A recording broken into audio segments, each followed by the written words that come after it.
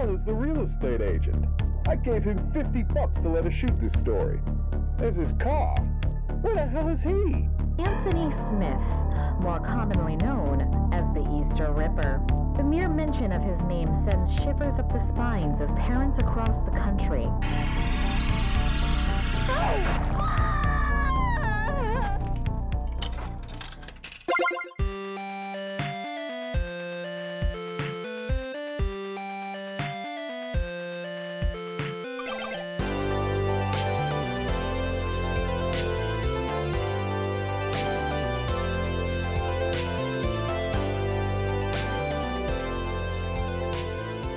What's up, everyone? This is Under 1000. We're your hosts, Jacob and Sam. And today we're looking at Murder House, a single-player horror throwback fusing 70s and 80s grindhouse themes with the equally horrifying interfaces and aesthetics of PSX horror games like Silent Hill and Resident Evil. You play the role of Emma, an intern with a local news crew who enters the former home of a bunny-suited killer that terrorized children with deadly Easter egg hunts 8 years before. When crewmates start to vanish, Emma finds herself trapped in the house, forced to run, hide, fight, and solve puzzles, all while terrorized by a killer Easter bunny. The scariest part? The Easter Ripper has been dead for years. So before we go any further, Sam's going to cover a bit of background. Yeah, all right. This is what it's like to be you on these episodes in the passenger seat. Just will anyone notice? All right, so yeah, you're taking the reins on this one because for once, you were the one who was bitten by the insane bug of needing to know everything about every detail about this game instead of me, because usually I'm the one who's like, I found an obscure Wikia that explains why this game uses this specific color. If there was going to be a game that was going to suck me in to the point where I was considering contributing to the wiki pages, it was going to be this game. It was going to be a game that involved me almost shitting my pants over something that was in 480p. Yeah. Oh, I actually have to do the background now. Okay, so Murder House was developed by indie horror developer Puppet Combo and released to Steam and itch.io on October 22nd, 2020. It currently sits at 827 reviews with an overwhelmingly positive review and is well worth it at $11.99. Puppet Combo games have received some online recognition before as the subject of a ton of Let's Play style videos. And the majority of development work is done by one guy named Ben, and the themes and aesthetics across the games are super consistent.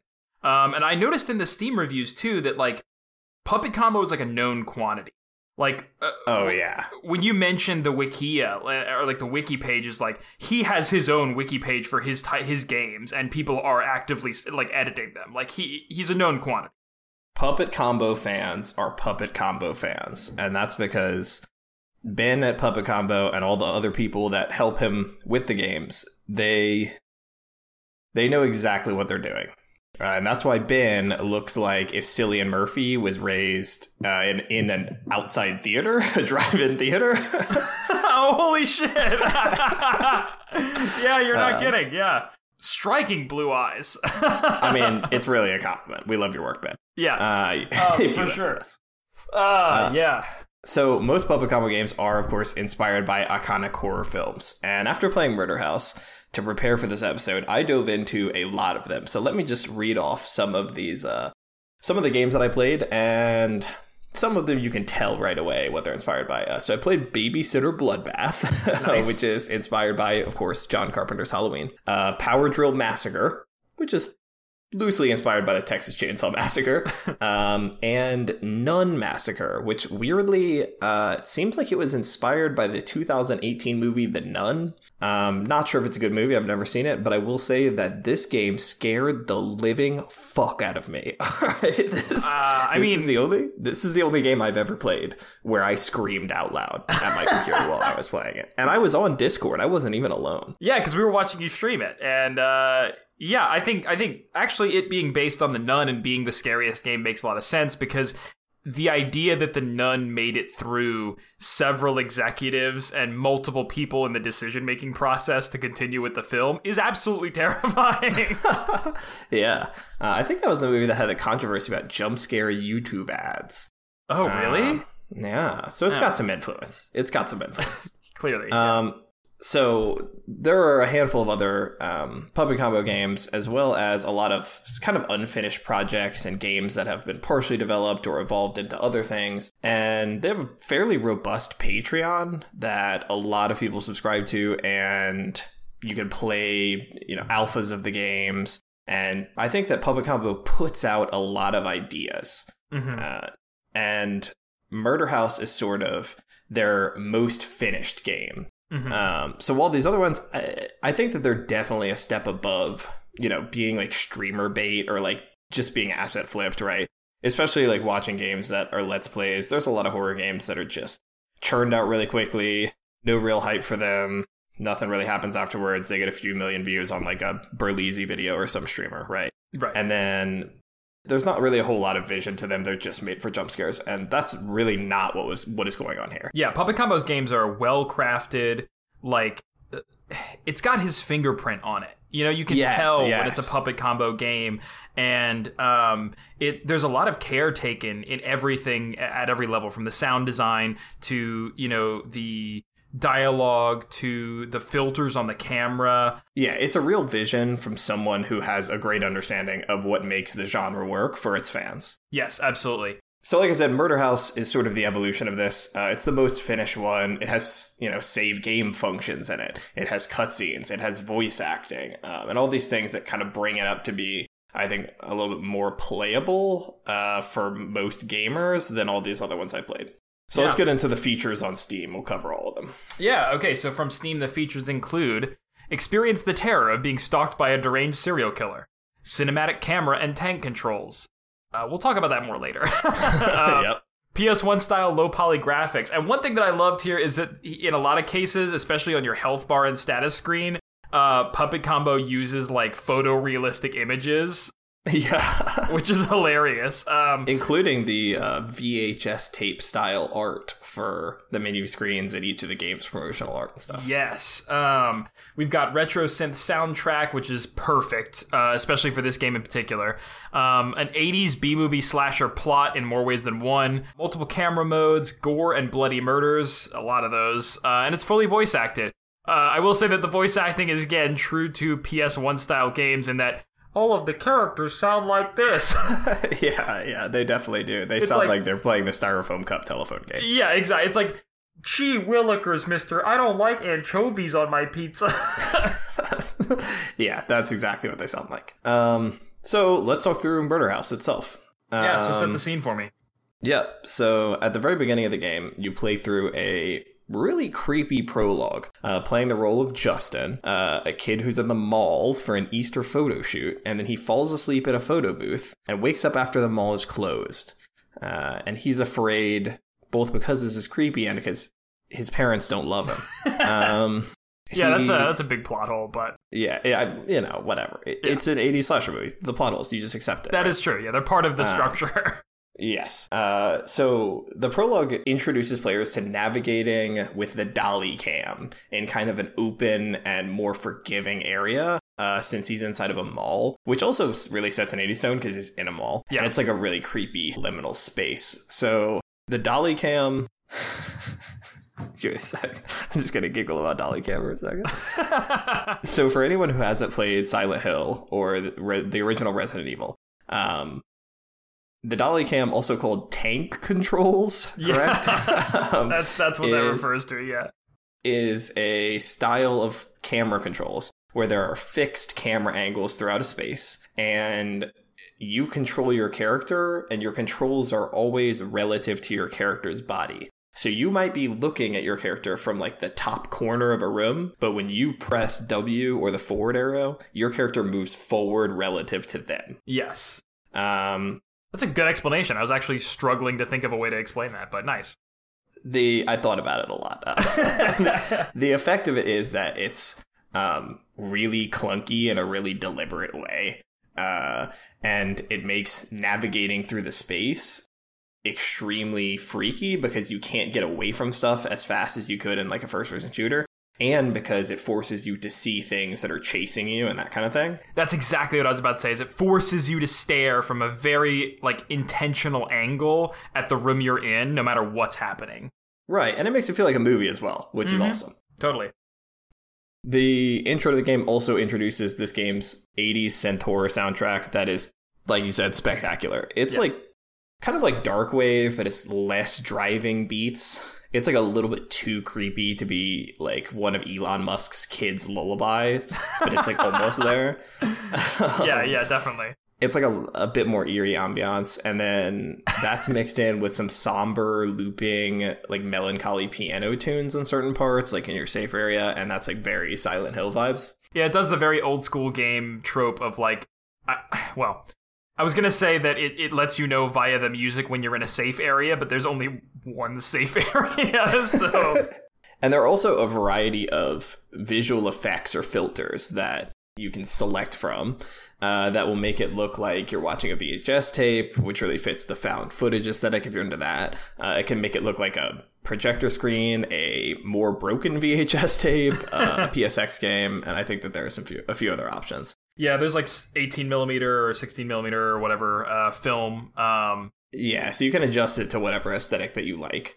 So once you've completed the prologue in the mall, which can be varying lengths depending on how successful you are. If you're me, then you just stumble through it and die at the first sign of danger.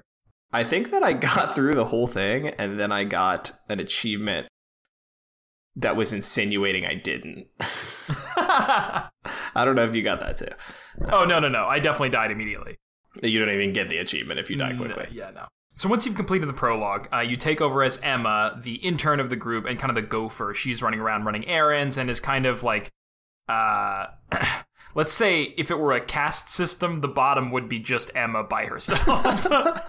So the whole group is obviously filming in the Easter Ripper's abandoned former home. Things quickly start to go wrong as crewmates vanish, and you find yourself locked inside, sort of in this cat and mouse game. And the primary mechanics are navigating the house to try to find tools, objects, weapons, and keys to sort of open up new areas of the house with the ultimate goal of escaping. And I put this in just to trigger you, but it's honestly a little like Monkey Island. It is a little bit like Monkey Island. Yeah, and all the while, or actually sort of towards, it gives you a little bit of a ramp up, but then the Easter Ripper is also wandering the house looking for you. This plays a little bit like Alien Isolation, which is one of my favorite horror games, in that it's procedural. The Easter Ripper does sort of appear and disappear periodically, and you can sort of listen for these hallmarks like footsteps, breathing, and if you catch it quick enough, you can try and hide. Otherwise, you sort of just have to run until you lose him or turn and fight to try and, fight him off. Although I didn't have a whole lot of success with that. I shot him in the chest one time and he ran away. Oh, nice. All right. I died shortly afterwards, so it didn't actually affect my progress in the game. But I did do it. Okay, so we know it's possible. And those moments of panic are where the PSX mechanics shine. Those tank controls, the dolly camera angles. Something as simple as like a chair in the middle of the room is terrifying when you've got a fixed camera angle on it and you're trying to tank control your way around it to put space between you and the Easter Ripper. And so you're terrified to fuck up the running away process. There's tension because the weapons are very clunky in the vein of Resident Evil. And a lot of the game is also about taking note of what you've seen. So being forced to run through the house at that pace can really turn you around because you're looking for, locks that look like a certain key, holes in spaces, things that can be moved. To help out with that, objects are marked with kind of a glimmer to help you locate stuff. But again, that's sort of the gameplay loop, right? You're looking around for these sort of key items, trying to figure out where they fit into, and all the while you're being stalked, so you never know when your progress is going to be interrupted by a grown man wearing an Easter rabbit suit, holding an Easter bunny. We can go with Easter Rabbit. I feel like in this case... He's an adult. He's an Easter rabbit chasing you with a knife. Yeah, we're going to say he's a rabbit because of the way that when he catches you, he cuts your head off with a sickle. So I think that makes him a rabbit. Yeah, definitely. But I think that this is like really... This movement and what you said about the chair and the fact that you have to notice these things as you're running around, it's like really the antidote for... what we saw in a lot of the 2000s after PSX games, like moving into PS2 and original Xbox horror games, where games were like Doom 3 wasn't scary, right? Because you're just like a super soldier. Right. And this is the antidote to that. I'm not afraid of this because I can get away quickly. And it's also, I think some games try to counter that by just making you move really slowly, like in Resident Evil 7, where you're just crawling along all the time. Yep. This is much more tense as you try to navigate things and as you try to pull off, when I was watching Let's Plays, Berlizzi's Let's Play of this is just him screaming smooth juke move for 40 minutes. So that kind of gives you an idea. Yeah, definitely. I also think it's nice because the comparison I made to Alien Isolation, that game kind of falls off for me. Spoiler alert for this game, although it's kind of not a spoiler, but I'm just putting this in, to be polite. But eventually you get some pretty strong weapons, and the game kind of becomes like, it's kind of trivial if you have the right resources to just like tell the alien to fuck off. And that's when the game kind of loses its pacing, because the whole game and horror in general shines when you are helpless. Exactly. Yeah, exactly. Yeah, so in the midst of the house, there's one place that acts as your sort of like safe haven, and that's a safe room under the stairs, Harry Potter style. There's a journal in there where you can use a pencil, a consumable item, to update your save file. And that's an interesting balance sort of between, I guess you were telling me that most Puppet Combo games, if you lose, they just close out, you're done. Right. And anyone who's watched a Let's Play or played through a Puppet Combo game knows that most playthroughs end in sort of an abrupt ending where the game just closes when you lose. And so I think having the consumable pencil system is the right balance between it being like so low stakes, because you could just like, if you could quick save or anything like that at any time. Yeah.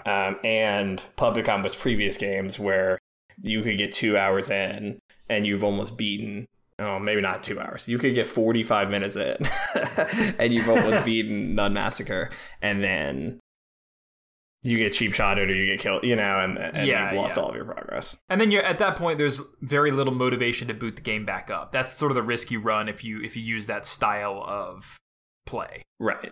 And that's not really a criticism to the old Puppet Combo games, because it's all a matter of indie game economics. I think it's a matter of not being a criticism, because you're physically incapable of criticizing Puppet Combo games at this point. I'm not physically incapable of criticizing Puppet Combo games. I have some critiques. We'll get to the level of polish and we'll talk about them. Okay, fair enough. There are some. I mean, it was like pulling teeth, but I got it. All right. So, obviously, we've talked a lot about the sound design. We don't need to jerk it off anymore. It's really tense. The music is really anxiety-inducing. The voice acting is funny, but it's period correct. Mm-hmm. There are really great sound details. Like, when you go through a door, it has this PSX animation where the screen's black and then you see, like, just a door open and then it loads the next room. And when that happens, it plays, like, the CD-ROM spin load sound like you would hear on your PS2 when it's loading, or your PSX when it's loading something, which is just a cool little detail and makes it feel more period correct. Yeah, for sure. The graphics, the overall graphic style, the game engine mixed with the filters and the period correct interaction text and period correct awkward menu screens, fonts, all that kind of stuff works really well together.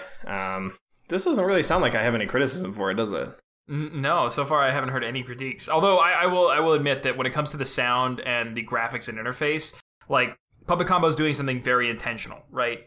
Creating PSX-style horror games, and it's entirely successful at emulating that. There are no critiques, as far as I'm concerned, when it comes to, having that vision and executing it. Oh, here's one. This is more of a technical criticism. I think that you're totally right. I think one thing that I did find was that with the filters and effects, sometimes it can cause UI problems depending on like what monitor you're using, what resolution you're playing at, that kind of thing. When I first started playing, not all of the glimmers on items would show up. Okay. And so it makes something that, like, admittedly, searching for items in the house can get a little bit tedious at times. And like it made that much more difficult. Yeah. So I would double check that when you play the game. It can also make the text just like be completely unreadable. So, yeah, I did notice that too. Yeah, so make adjustments as you need to. Yeah. There is an option, while we're talking about adjustments, to play the game in first-person mode. Yuck. I'm glad that you said it, so I didn't have to. I mean, play games however makes you happy, you know? No, okay, so I struggle with this because, like, there shouldn't be an easy mode on Dark Souls, and when Sekiro has that little pop-up at the beginning that's like, look, I know you don't know Japanese, but just put on English subtitles, because the game's supposed to be in Japanese. Like, I appreciate that, because, again, there's a vision. Like, I can understand for accessibility reasons, absolutely having concessions made and options available for the people who want or need them. But as far as changing the whole gameplay style of this game because you can't learn the tank controls, like, that's kind of lame. All right. I'm going to take off my podcast reviewer hat and I'm going to put on my gamer hat and I'm going to say you have to play with tank controls or else you're a little bitch, to be honest. Like, when you play with the first person mode, you get a completely different game. And honestly, the game that you get is not very good. The tank controls really make it because this game is all about aesthetics. So just play it with the tank controls and don't be the absolute bottom feeders of the gaming world who go on Steam and leave a review and say, like, oh, I didn't like the controls of this game, even though Ben put a warning in the description that says, this game has tank controls. Yes, exactly, yeah. And I think this is a great lead into talking about the house in general, right? Game's called Murder House. The prologue takes place in the mall, but most of the gameplay is going to be taking place in this giant house, right? The former home of the Easter Ripper. And it's very clear that the dolly cam camera angles were placed in very specific areas to make this house effective, you know? So if you play it in the FPS mode, you're undoing all of that work. And also, we should talk about the house in general because that it's such a great and well-executed setting, from the decor to the different levels. I think there's 3 or 4 stories to it, you know? And having the house be this contained single area for the entire game, I think was risky, you know? It's definitely risky. Because you're doing a lot of retracing your steps and opening up new areas, but those new areas are so exciting and so varied even within the same house, and sort of how each have these like one-off kind of like, not gimmicks, but mechanics to them that, I don't know, I thought it was a really effective setting, and I think it would have been a shame not to mention that as well. Yeah, as you progress through the game, the house expands, right? So you have more room to get chased in, more room to navigate with these tank controls, more room to try and memorize. But like you said, you do get something in each area that sometimes is comforting and sometimes is horrifying and is always a puzzle. And the way that it's set up is really keeps you yearning to get outside of it.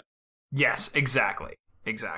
So that brings us to the climax of the game, when you are trying to escape the house. And I believe that this is where you had some criticisms. Yes. I think that this game makes a mistake that a lot of horror games make, in that there's an expectation. It thinks it needs a final boss. I was gonna say, yeah, exactly. A lot of horror games, because they're games in general, are stuck on this conceit that you need to have some kind of final confrontation to have catharsis or to have like a good ending, you know? And I mean, if we're talking about Ben emulating a PSX game, then that's probably accurate, because a lot of games fall into that trap. But I think that there are maybe other options for conclusions and for climaxes that could be explored outside of all of a sudden having a combat-focused or, you know, more confrontational portion of the game at the very end, when the rest of the game has not been about that. And honestly, that's, like, not where the game shines. I'm going to agree that the final confrontation I pretty much could have done without. Yeah. But it does go quickly, and it leads into a very campy but fun ending and some like metagame stuff that really helps to make the Murder House universe. Yeah, I think when I was playing this game, I had a lot of criticisms about the story and about some elements of the game, and you were like, just give it to the end. And you were right, honestly. I still have some complaints, and I can't get into them without really spoiling anything. Game is overall fantastic. I want to underline that. But a lot of it is justified by some things that happen right at the end. Fair enough. So With that criticism, let's get into what Steam users had to say about it. I know that was hard for you. I love this game, man. I'm just glad someone's doing this. You know, this is what I live for. Yeah, I mean, I think we mentioned this, in passing up at the top of the episode, but you and I also played through Night Watch, which is another one of Puppet Combo's games, and that one was also like a great. I mean, it was much shorter, but it was also just a great horror experience. Puppet Combo's really good at this. But back to what Steam users had to say about it. All right, so I have a review from RoboEgg Gaming. Okay. And RoboEgg Gaming said, "This game disturbed me so much I got nauseous. Anyway, you should play it." And that's a funny and positive review. I also wanted to know about RoboEgg Gaming's reviews that he received a smiley response to his review from a user named Jabba the Nut. Dude, people are out here. What was it? Last episode we had Napoleon blown apart. God, people are just. I love it. Yeah. They'll never talk. They'll never top walking, talking Stephen Hawking. But I don't even know if that Steam account's still active. So. Well, all right. I've got a less exciting name, but a pretty good review from root__. This game cost me $50.78, $10.79 for the game, and $39.99 for a new pair of pants. That's pretty fair. Yep. I have a review from Squid, who said there was a murder in the house. Yeah. We talk a lot about on this podcast about games, about expectations. And to say that a game fulfilled the expectations is a positive review. Yeah, I think that it was a murder house. There were many murders in the house. I hope that's not a spoiler. There were no less than 7 murders in the house. Yeah, I think that's fair to say. So for I've got from some outside the house. Yes, in and around the house. Murder premises. Yeah. All right, and then I've got from Doom Guy. I've got half the game is just turning your character around. It's a positive review. And Doom Guy has 229.2 hours on record. So, this game is like 4 hours long? 3.5 hours long.